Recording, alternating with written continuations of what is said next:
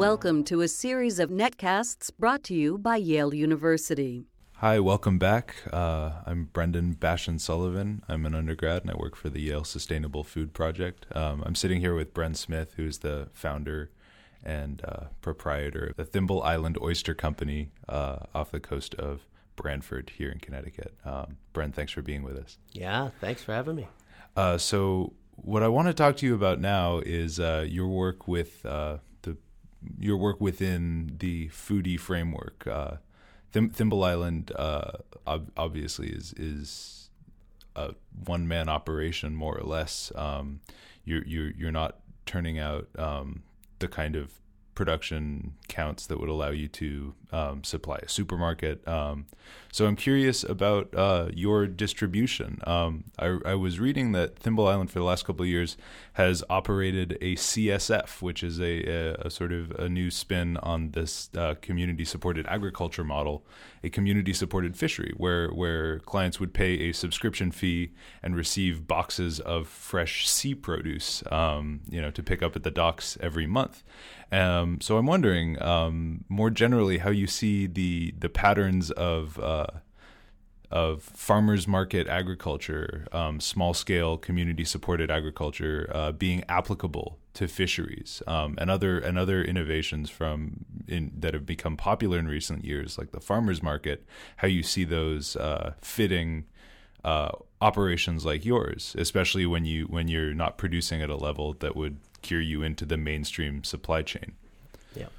In many ways, I've just been stealing from the land-based food movement. You guys have been so far ahead, and the oceans are just so far behind. We're still stuck in the monoculture, even with the most sustainable farms, a monoculture model. What I realized, we started the CSF a couple of years ago. It was the first CSF in New York, Connecticut area, and what I realized was people are only going to eat so much shellfish. Right? They're not going to eat, unlike vegetables and stuff, they're not going to eat 100 oysters every week. So I had to diversify and create what we're thinking of as a sea basket, to have multiple things, switching things in and out, everything from invasive species to seaweeds to oysters and clams. And I tested a lot of the food ideas inside the CSF. It was almost like a focus group. And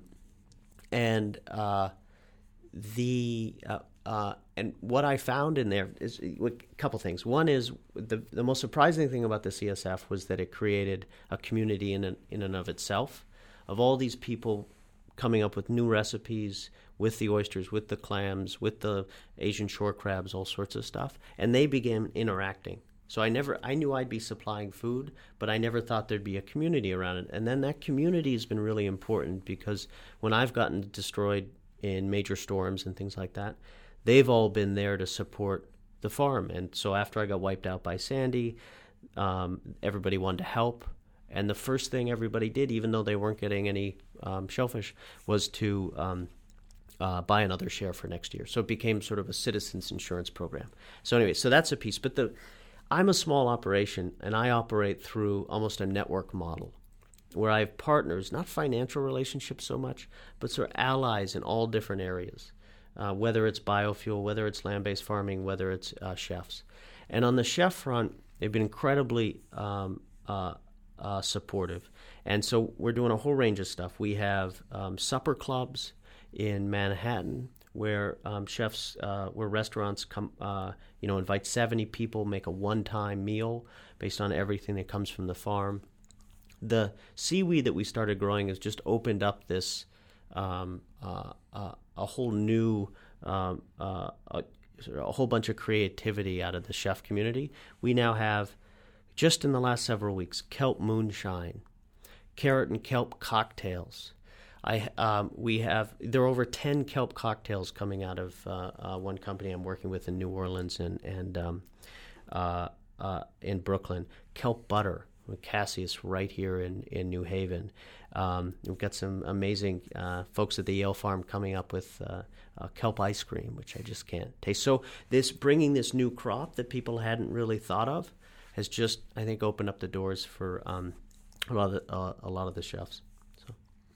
So oysters, historically, have at times been fairly common and considered a staple.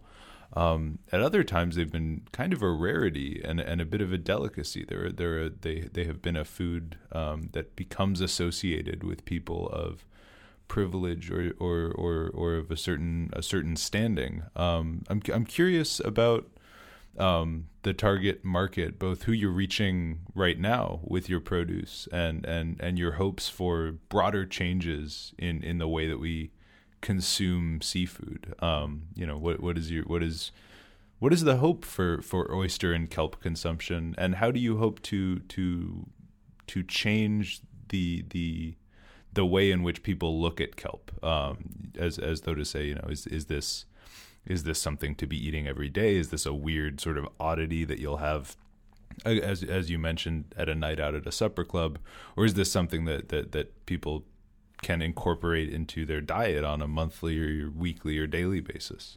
Yeah. I mean, oysters are interesting because it's one of the few foods that both the poor and working class ate traditionally and the rich ate, and it maintained its status as a elite food. Smoked oysters were the peanut in all ball games. Right? You didn't eat peanuts. You'd throw, you'd toss back a bag of smoked oysters. But then at the same time, you'd find in Grand Central Station and places like that, so all the political deals being made around oysters. So but oysters have evolved really now, and it's an elite market, and they're so expensive for me to grow. That is really who I market to. Kelp is this whole different world, and I think it's opened up all this possibility because the idea is it's so nutritious. So seaweeds have more iron than red meat, more protein than soybeans, more calcium than milk. Right? So you have an incredibly nutritious thing that could be grown at incredible volume.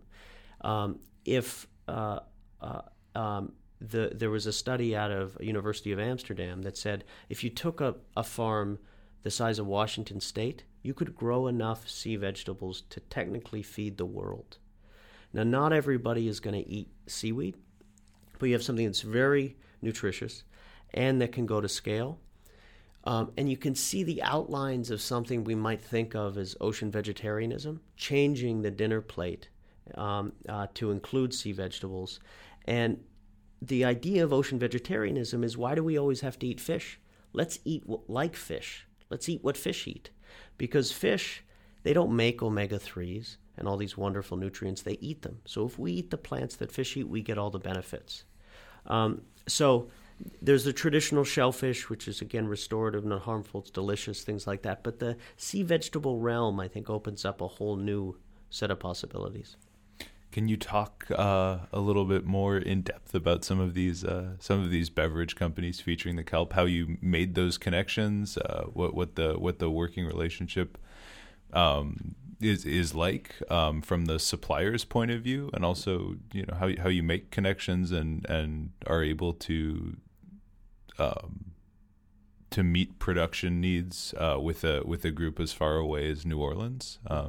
How do you manage the business side of things as an experimental supplier? Very poorly. we very, very poorly. I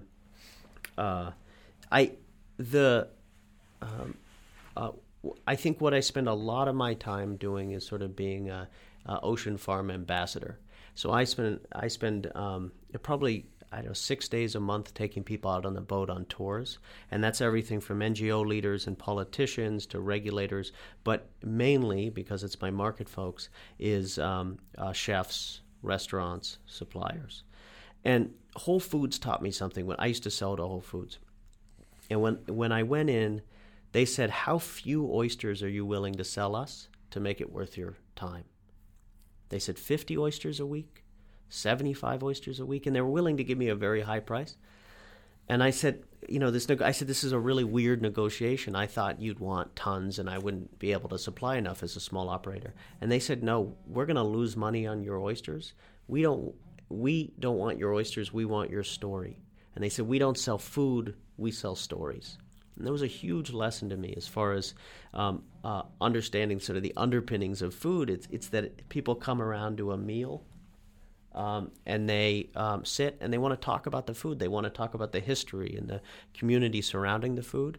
And so part of my job as a farmer is to provide those stories, right? So when people have their supper clubs, they're just not eating nutrients. They're really getting the cultural part. So because I've done that, it's opened up, I think, a lot of doors. I'm very lucky that I'm so close to New York City, that people have been so receptive and are starting to see Long Island Sound, because it's such an environmental success story, as a resource that we can get these new interesting ingredients out of. As far as long-distance suppliers, I actually don't supply long-distance. I keep everything very close to the farm. The company I'm working with is based in Brooklyn and New Orleans. That's the reason. It's interesting to hear you talk about the added value that your story is for supper clubs and for many of the people who end up eating your food, especially in light of what we were just talking about with kelp, that there's a hope that the norm or the habitual dinner plate is going to change, and that in a way that a story like yours is no longer going to be compelling or interesting, because it will be common and habitual. And I think it's been a real pleasure to talk to you because of all these stories. But we're sitting at a place where maybe one day there will be no reason to have the Bren Smiths of the world into the studio, just because there will be so many of them. I think that would be an interesting setup to see food like yours pass into habitual, kind of unremarkable use. If I don't matter anymore, it means I've succeeded, and then I can retire and die happy. That's if I'm not just the only person doing kelp and supplying different kinds of food and using Long Island as a resource, there are many of us. I'd say that's the model of success. Well, Bren, it's been a real pleasure talking to you, and I hope I wish you the very best in your quest to fade into obscurity. Really, thank you so much for coming in and giving your story to us. Again, I've been sitting here with Bren Smith, the founder and proprietor of the Thimble Island Oyster Company off the coast of Branford here in Connecticut. I'm Brendan Bashan Sullivan. I work for the Yale Sustainable Food Project, which made these podcasts possible. So, Bren, thank you very much. I really appreciate it. Honor to be here. Thanks, Brendan. Well, thanks. Yeah. Bye now. Thank you for listening. For more information, please visit our website at www.yale.edu/sustainablefood.